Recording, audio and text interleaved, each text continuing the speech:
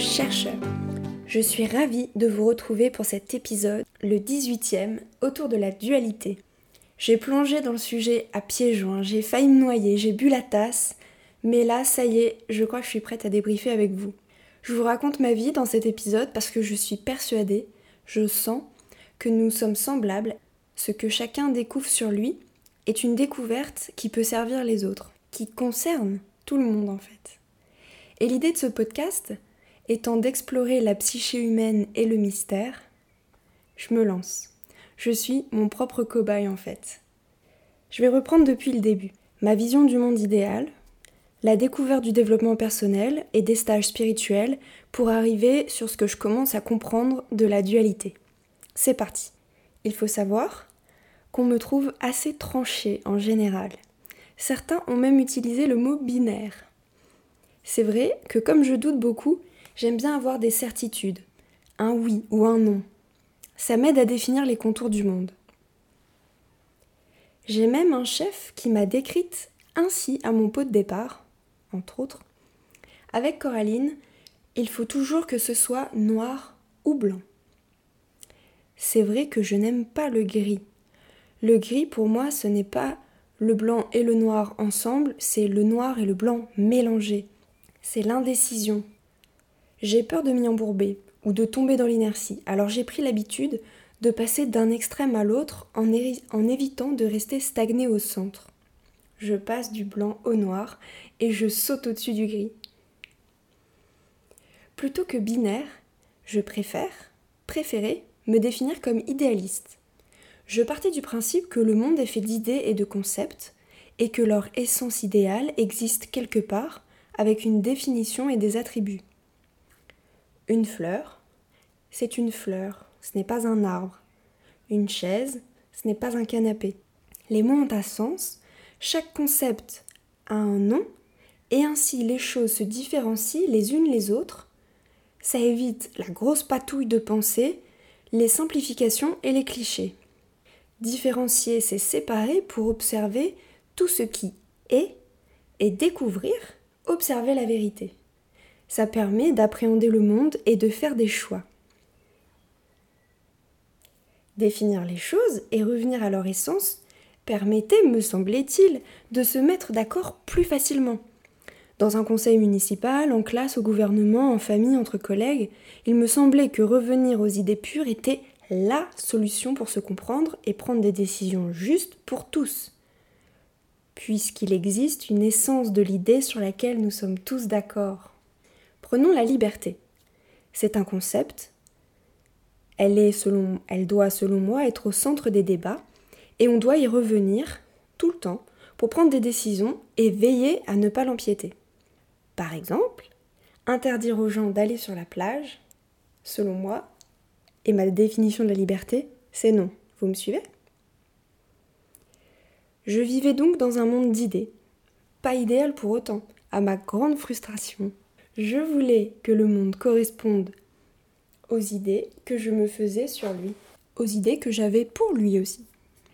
Et puis, j'ai découvert la méditation et le développement personnel. J'ai entendu dire que nous sommes tous un avec l'univers, à la fois la vague et l'océan, je suis toi, tu es moi, nous sommes un. Nous sommes tous des êtres de lumière en pleine expérience terrestre. Super, j'ai tout de suite adhéré, j'avais une définition précise de ce que sont au fond les êtres humains. Nous sommes donc faits de beau, de la lumière, enfermés dans de la matière qu'il nous fallait transcender pour déployer notre potentiel. Ça n'a pas réglé mon affaire, j'étais un être de lumière en échec, incapable de transcender cette foutue matière. Ça veut dire quoi en plus, transcender la matière ? Moi, ce que je comprenais, c'était fuir la matière, vite. Donc tant que j'arrivais à effacer mes contours, à sortir de mon corps et à me sentir connectée au grand tout, tout allait bien. J'étais au top de mon être de lumière. Mais quand je me retrouvais étriquée dans mon corps et mes vieux schémas, mes vieux trucs du passé, j'étais encore plus mal qu'avant. Je voulais l'unité, la lumière, la beauté, l'amour, tout ça avec des majuscules, et je me retrouvais au fond du trou, dans la boue toute crottée. Je croyais que c'était ça, être spirituel. Ne plus avoir peur, ne plus être triste, en colère, ne plus juger. Dépasser tout ça pour être seulement dans tout ce qui est bon et beau. En plus, je voulais être cohérente. Je croyais en tout cas que c'était ça. Et je ne pouvais pas prôner les bienfaits du yoga et de la méditation et faire la gueule. Je devais incarner mon personnage. Je devais correspondre à l'idée de l'être de lumière que j'avais en tête. Résultat, pas le droit à l'erreur et l'obligation d'être parfaite. J'ai découvert le reiki, puis le yoga, la méditation, le tantra, le chamanisme et plein d'autres techniques inventées par des chercheurs de sens. Au début, j'admirais tous ces grands sages, les autres élèves, qui pratiquaient depuis plus longtemps que moi. Et puis fatalement, un jour, certains ont commencé à m'agacer. Pas chez Bouzeux qu'ils n'étaient pas parfaits eux non plus, ils étaient crottés, comme moi. Ils ne correspondaient pas non plus à l'image de l'être de lumière. Mais ce n'est pas encore là que je me suis dit que peut-être le problème venait de l'image que je collais au monde et qui ne lui allait pas. J'avais lu Eckhart Tolle, Le pouvoir du moment présent, les accords Toltec, j'ai lu Marshall Rosenberg et la CNV, Thich Nhat Hanh sur la pleine conscience, etc. Je comprenais mentalement et je sentais que c'était juste, mais il manquait un truc pour intégrer complètement.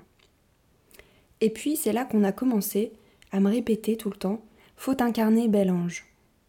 Je vous en ai parlé dans l'épisode 15 sur ressentir le monde. Quel rapport ? Faut-il s'incarner pour être un ange ? J'étais persuadée d'être arrivée sur Terre pour une raison, alors j'ai cherché ce que ça voulait dire. J'ai eu une phase où je doutais sérieusement que j'étais une terrienne. C'est un secret parce que j'étais très sérieuse quand je disais penser venir d'une autre planète, en renfort peut-être avec une mission, laquelle ce n'était pas très clair. Je me moque un peu de moi aujourd'hui, mais c'est ma part enfantine qui cherchait une explication au fait de me sentir si différente. Bref, dans ma phase ange extraterrestre, j'ai exploré ma psyché et ma conscience, j'ai eu un bon aperçu des concepts spirituels, j'ai exploré des tas de théories, j'ai essayé d'entrer en contact avec les Pléiadiens, ça n'a pas marché. Je n'étais pas en train de m'incarner, mais au contraire, je prenais la fuite dans les étoiles. Le podcast a même failli avoir un nom dans ce genre-là, Direction les étoiles, quelque chose comme ça. Malgré tout, je me sentais quand même seule à cette époque, séparée du monde. J'ai suivi une thérapie pendant à peu près 4 ans et j'ai commencé à entrevoir que peut-être il était possible que cette séparation vienne de moi. Il fallait que j'aille à la rencontre de ma part d'ombre, que j'intègre mes ombres. Le problème, c'est que je ne voulais pas, je les tenais à distance. Elle m'avait déjà bien pourri la vie, et ce que je voulais, moi, c'était devenir un être de lumière. Je vous raconte ça parce qu'il me semble que nous traversons tous ces étapes. Plus ou moins facilement, plus ou moins rapidement, mais il me semble que ce sont des étapes du chemin. L'étape 1, c'est le mental.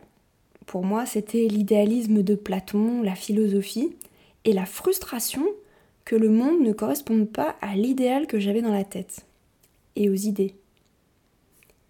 L'étape 2, c'est souvent la découverte du développement personnel. Pour moi, c'est passé via les colibris, donc d'abord par l'écologie et la révolution intérieure, un des grands thèmes de l'association, qui pense que se changer soi, pour changer le monde, il faut d'abord se changer soi. Donc, grande plongée dans le développement personnel. Étape 3, dans le développement personnel, il y a de tout et souvent on rencontre plein de procédés spirituels et on commence à lire plein de livres, à rencontrer plein de gens qui nous parlent de tas de sujets passionnants et c'est comme ça que je me suis dit que j'allais devenir un être de lumière et me débarrasser de tout ce qui fait la bassesse humaine, la jalousie, la haine, mon corps aussi. Étape 4, là c'est l'échec. Je me rends compte que c'est pas le bon chemin et qu'en fait je suis sur Terre pour m'incarner et intégrer mes ombres. Et oui, quand j'ai débuté ma formation en pratique rituelle, mon cœur d'enfant a explosé de joie. Je n'étais peut-être pas une extraterrestre après tout. On a traversé le mythe d'Isis et d'Osiris pour vivre le cycle vie-mort-vie. et pris du recul sur l'importance des mythes dans nos vies, des archétypes que nous chevauchons dans notre voyage intérieur à la quête de notre soi, notre essence. On nous a parlé de psychologie sacrée et des 3 aspects de l'être humain. Le c'est moi, c'est-à-dire moi, mes pensées, mon corps, mon ego. Le nous sommes, l'endroit des archétypes en nous et de l'inconscient collectif. C'est là que nous nous relions dans les cercles de parole ou lorsqu'un conteur nous raconte des histoires. Et enfin, le je suis, le retour à la source, notre essence infinie, qui je croyais correspondait à ma vision de l'être de lumière. L'idée étant de naviguer entre les 3 dimensions de notre être pour apprécier notre expérience d'incarnation. Je vais ouvrir au chat et je reviens car il miaule trop fort. Une petite caresse et c'est reparti. Je vous parlais donc des 3 dimensions de notre être et de l'idée de naviguer entre ces 3 dimensions pour apprécier notre expérience d'incarnation sur cette terre. En août dernier, 6 mois après le module d'Isis et d'Osiris, on s'est rassemblés à 4 pour relire nos notes, intégrer la formation et se préparer à la 2e année. C'est à ce moment que je me suis rendu compte que j'avais vécu le stage, le premier module de la formation, en état de je suis, c'est-à-dire complètement désincarné, hors de mon corps, voire peut-être un petit peu dans le nous sommes, parce que j'étais vraiment heureuse de me sentir reliée et d'avoir trouvé une communauté. Mon c'est moi, mon corps, ma matérialité ne s'était montré qu'au repas. Je n'avais pas repéré du tout la courbe proposée de sortir du 1, le grand 1, mourir symboliquement en quittant notre corps, mais moi j'étais déjà dehors, j'ai chiffonné mon vaisseau sans problème, et renaître. On relisait nos notes donc, et est apparu Atum. Atum, c'est un serpent qui se mord la queue. Il forme un cercle, il forme le tout. Atum est vide et contient en même temps tout ce qui peut se manifester. C'est le 1, l'origine. Ce que j'ai pigé à ce moment-là, c'est qu'il contenait tout. Tout, c'est-à-dire le beau et le laid, le noir et le blanc, et même le gris, la chaise et le canapé, la liberté et l'enfermement. Tout. J'ai pris conscience que je n'avais pas vécu l'enseignement de ce premier module dans tous ses aspects. Je ne gardais que ce qui me plaisait, exit la colère, la méchanceté, les difficultés. Vive la connexion, la sagesse, la bonté, la communauté. Ce fut un choc. Ne riez pas, c'est vrai. Je découvrais une illusion que j'avais et je comprenais mentalement l'idée du tout, et donc de la dualité et des polarités. On a créé un super rituel sur la plage. Je vous mettrai la photo sur Instagram. Ce rituel m'a fait grand bien. C'était comme une série d'autorisations. Je peux être triste un jour et heureuse quand même. Je peux être adorable et infecte, fragile et solide. Et tout ça, ce sont à la fois des idées et des sensations. Je peux ressentir l'effet de la beauté ou de la mocheté, de la liberté ou de l'enfermement. Essayez. Ressentez la beauté. Et maintenant la laideur. Vous sentez dans votre corps que c'est pas pareil? Je me suis rendu compte que la vraie connaissance, c'est cela même, une idée reliée à une sensation. Et que cela s'appelle s'incarner. Ah d'accord, donc s'incarner, c'est avoir des ressentis, des sensations, des émotions. S'incarner, c'est sentir son corps, la faim, la souffrance, la joie, l'inconfort, ses besoins. S'incarner, c'est se rappeler notre animalité, ses élans physiques, comme le désir, c'est assouvir ses besoins, c'est être vivant et pas seulement penser la vie. Je suis contente d'avoir une définition de s'incarner. D'ailleurs, je crois finalement que l'on ressent les choses avant de les penser. J'ai découvert ça la semaine dernière, en relisant la 5e mère de clan et en partageant dans le cercle avec les filles. La 5e mère de clan, c'est une des mères des 13 mères originelles du livre de Jamie Sams, dont je vous ai déjà parlé. Et la 5e mère, c'est celle qui écoute. L'histoire commence par la découverte de son corps. Elle s'incarne sur Terre. Des bruits et des sensations de son corps lorsqu'elle a faim. Sa première gorgée d'eau, sa première larme. Ensuite, elle découvre la vue, la lumière, et raconte qu'avant de parler, les hommes s'écoutaient par le Hailowean, la langue de l'amour. Je cite. Ce langage non-verbal était l'expression du cœur. En silence, l'observateur devait surveiller et remarquer les expressions, mouvements et sentiments partagés par celui qui communiquait. Pour recevoir la globalité de n'importe quel message, l'auditeur devait se concentrer sur la personne qui s'exprimait, sans s'exclamer ni l'interrompre. La femme qui écoute avait maîtrisé l'art d'entendre la langue de l'amour, et bien souvent, elle entendait les pensées des autres à travers sa capacité à accéder à leur connaissance intérieure aussi bien qu'à la sienne.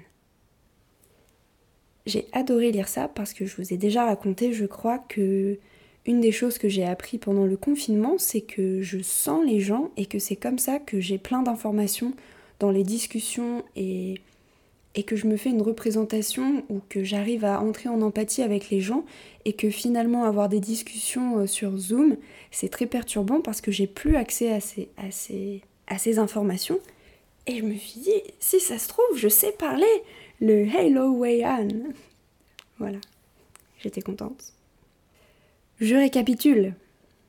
Nous sommes un, c'est-à-dire tous pareils, mais en différent. Nous sommes chacun un morceau du tout, incarné sous la forme humaine, de l'idée d'humain, qui préexiste dans le tout. Ça, c'est l'idée. Concrètement, nous avons également le même corps. Il fonctionne de la même manière chez tout le monde. Nous avons les mêmes besoins, les mêmes sentiments, les mêmes sensations. Ça, j'en sais rien, mais j'imagine.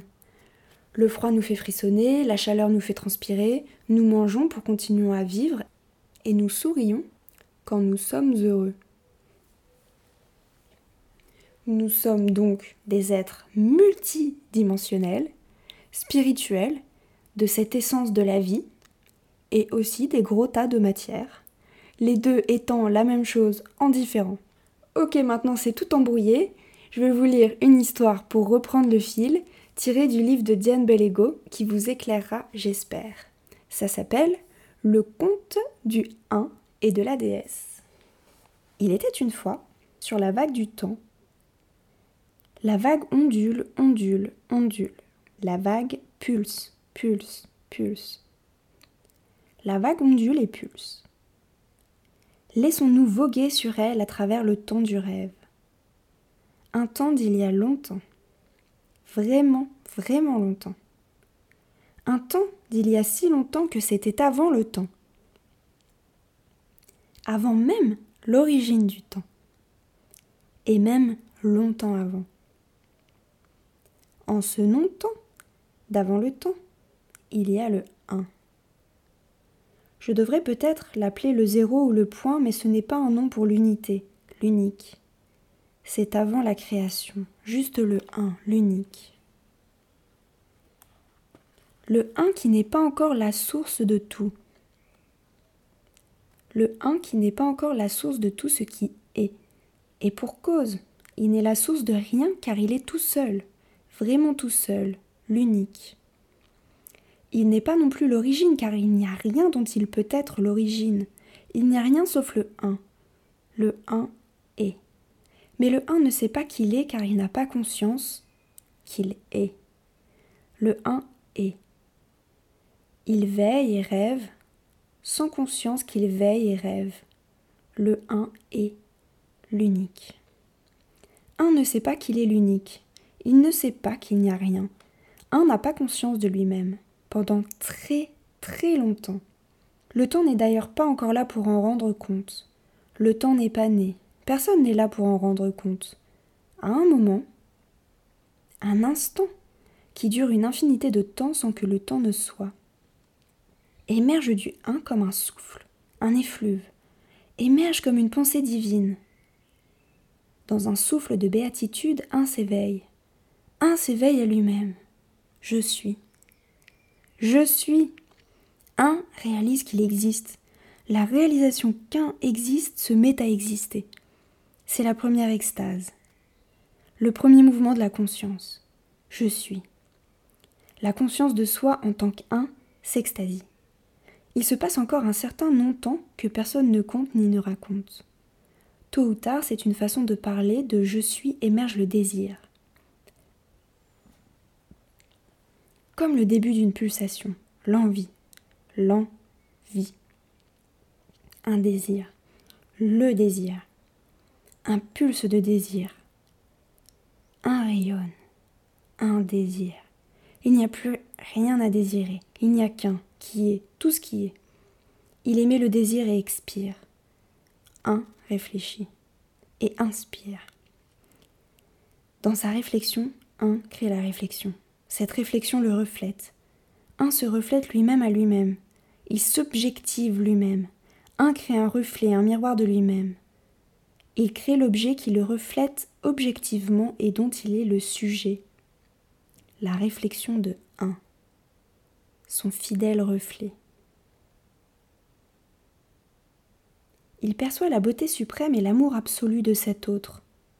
Il perçoit la beauté suprême et l'amour absolu à travers la déesse. Car c'est ce que un est, beauté suprême, amour absolu, ce que je suis est. Un prend conscience de soi, de son soi à travers le reflet aimant de la déesse. Il tombe amoureux, ce qui est toujours le cas. Le reflet de la déesse, la réflexion de un, lui permet de prendre conscience de lui-même en tant que lui-même. En tant que lui-même. Je suis ce je suis. Je suis ce je suis. Je suis ce je suis. Je suis ce je suis. La déesse ressent ce que un perçoit. Elle ressent l'amour. La joie jaillit, l'énergie est. Un prend conscience du miracle d'amour qu'est la déesse. Son propre miroir, son parfait reflet est la manifestation de qui il est. Un s'émerveille de cette révélation qu'il est cet amour et cette beauté que lui matérialise la déesse. Dieu, sans elle, il ne peut le savoir. La déesse est son rêve manifesté. La déesse est le rêve et le un, la présence. Ils voient la puissance de l'amour. Ils s'unissent pour la première fois.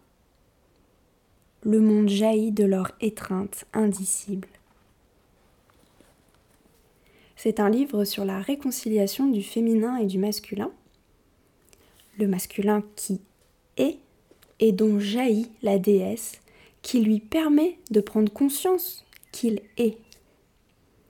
Ce que je trouve intéressant dans ce conte, c'est que ce n'est qu'en se séparant que le un devient conscient de lui-même. Ça me fait penser aux initiations. Celle des tribus, par exemple, qui envoient les garçons dans la forêt, seuls, nus, parfois pour qu'ils se dépouillent de leur enfance.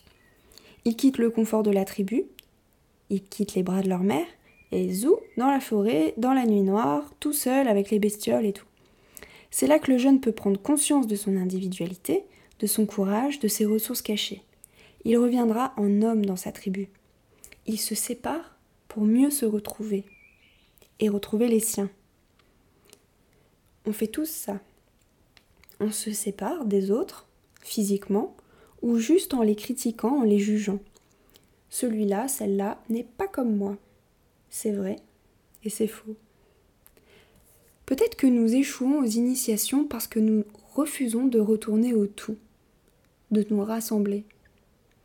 Nous ne revenons pas souvent transformés dans la tribu. Par exemple, au début du confinement, j'étais tellement reconnaissante de cette opportunité. J'y voyais l'unité, l'occasion de nous rassembler puisqu'enfin nous vivions tous la même chose en même temps. Je pensais que nous en sortirions transformés. Comme j'étais déçue le 11 et le 12 mai, rien ne semblait avoir changé, même pas moi. Je me rendais compte qu'on avait chacun vécu cette période comme on vit notre vie le reste du temps. Moi, je me sentais toujours encombrée de choses que je dois faire. Il faut faire ci, il faut faire ça. Certains continuaient à bosser, d'autres mangeaient des chips devant Netflix. Et puis, j'avais presque oublié la distanciation sociale dans ce moment où nous sommes tous touchés par la pandémie. Séparés pour mieux être ensemble ensuite. Si c'est pas une initiation, qu'est-ce que c'est ? J'ai souri quand je nous ai vus tous différents, mais unis dans le confinement. C'était pour moi une image de cette unité-dualité. Un autre exemple qui m'a frappée au même moment vient d'Isabelle Padovani. Vous la connaissez peut-être, elle a un podcast, elle fait des vidéos et elle a l'air d'avoir pas mal de succès. Je vous mettrai son lien dans les notes de l'épisode. Elle raconte que dans les groupes qu'elle accompagne, revient souvent la même ombre, le souk, c'est comme ça qu'elle l'appelle, engendré lorsqu'on se met ensemble pour réaliser nos rêves, notamment vivre ensemble dans un même lieu. Elle explique en fait que pour faire différemment, pour inventer une façon de vivre ensemble, il faut sortir du connu. Le connu, on connaît, et ce n'est pas ça qu'on veut. Et donc pour faire différemment, pour s'organiser autrement, il faut passer par la phase de chaos. Et il est à tort vécu comme un échec. En pleine réflexion sur l'unité et dualité, ça m'a sauté aux yeux.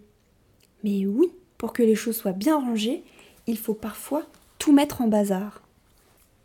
Pour préparer cet épisode, j'ai eu envie de relire le livre de Paul Lebrun, la créatrice de Horribles de passage. Le livre s'appelle « La déesse et la panthère ». C'était comme si je le lisais pour la première fois, et ces mots résonnaient en moi, on aurait dit qu'elle m'écrivait. Je vous conseille son livre, c'est plein de contrastes. Elle écrit des chroniques de son chemin de chercheuse de sens, chercheuse d'extase, chercheuse d'éveil. Elle a notamment fait partie des élèves d'Osho. Vous avez peut-être regardé la série sur Netflix qui décrit le scandale de la fin de son ashram en Oregon. Ça s'appelle Wild Wild Country. Comment un maître éclairé, vénéré, même par des milliers de gens, a pu en arriver là. Là, c'est l'empoisonnement d'un marché, des élections truquées, un scandale et la fermeture de l'ashram. Paul explique que cette histoire l'a profondément blessé et en même temps terriblement aidé, transformé. Et elle s'interroge sur les crazy masters, comme elle dit. Elle raconte l'alcoolisme d'un moine tibétain et les accusations de harcèlement sexuel d'autres maîtres zen. Faut-il n'être que lumière pour être éveillé ? Les maîtres doivent-ils être parfaits ? Ou est-ce que ces travers font partie de leur enseignement ? Est-ce que c'est justement parce qu'ils ont ces travers qu'ils sont parfaits et que ce sont des maîtres ? Comme pas par hasard, j'ai regardé, moi aussi j'ai abusé de Netflix pendant début mai, un documentaire sur Bikram. Mon cher Bikram, l'inventeur de ce yoga show dont je vous ai tant parlé et qui m'apporte tant. Quelle horreur! Lui aussi a je ne sais combien de procès sur le dos pour viol et harcèlement sexuel. La honte! Et pourtant sa pratique, son enseignement est incroyable et bénéfique pour tous ses élèves. Comment séparer l'homme, plein d'ego, et qui a fui les États-Unis, a plaidé le 5e amendement pour refuser tout interrogatoire, et le professeur rempli de bienveillance pour ses élèves. Je suis ressortie de ces 2 semaines de réflexion, que j'ai vécues aussi en sensation, complètement bouleversée. Il me semblait que certains jours je glissais vers la folie. Le monde n'avait plus de contours, tout était une chose et son contraire. Comment s'y retrouver ? Et puis, le soir du même jour, j'étais affalée dans le canapé, je regardais une saison entière d'une série que je n'aimais même pas, en mangeant des frites avec de la mayo. Je me sentais quelques heures comme une goutte de l'océan qui venait me lécher les pieds. Il me rassurait avec le roulement de ses vagues. Les choses sont et ne sont plus pour renaître et mourir. Je répète. Les choses sont et ne sont plus pour finalement renaître et mourir. Le monde est complexe et fonctionne en polarité. C'est son équilibre. Au lieu d'aller d'un extrême à l'autre, je me suis vue comme une équilibriste entre les polarités. Les choses sont. Et nous les analysons, triturons, nous leur donnons du sens pour nous différencier du tout et devenir conscients du monde et de nous. les choses sont deux. Parfois, on voit une facette, parfois l'autre, parfois les deux en même temps. Plus rien n'est figé, ni le monde qui devrait être comme ci, ou les gens qui devraient être comme ça. Nous sommes un amas de polarités, si vaste et complexe. Nous sommes le féminin du conte qui regardons la conscience. Nous sommes aussi le masculin qui est. Alors, je me répète parfois que les choses sont et que la vie sur Terre est faite pour être vécue. Et puis, je me dis, ah oui, c'est vrai, comment je me sens au fait ? J'inspire, j'expire, je rêve et j'avance. Et vous ? C'est quoi votre expérience de la dualité et de l'unité ? Vous vous sentez complètement terrien ? Venez en discuter sur le tout nouveau groupe Facebook que j'ai créé pour échanger justement. C'est, devinez, Bienvenue sur Terre avec un 3 à la place du dernier E. Et puis je suis toujours un peu présente sur Instagram et aussi par mail bienvenue sur Terre avec un 3 à la place du dernier E, gmail.com. Je vous souhaite de vivre pleinement et d'être ce que vous êtes. Je vous embrasse.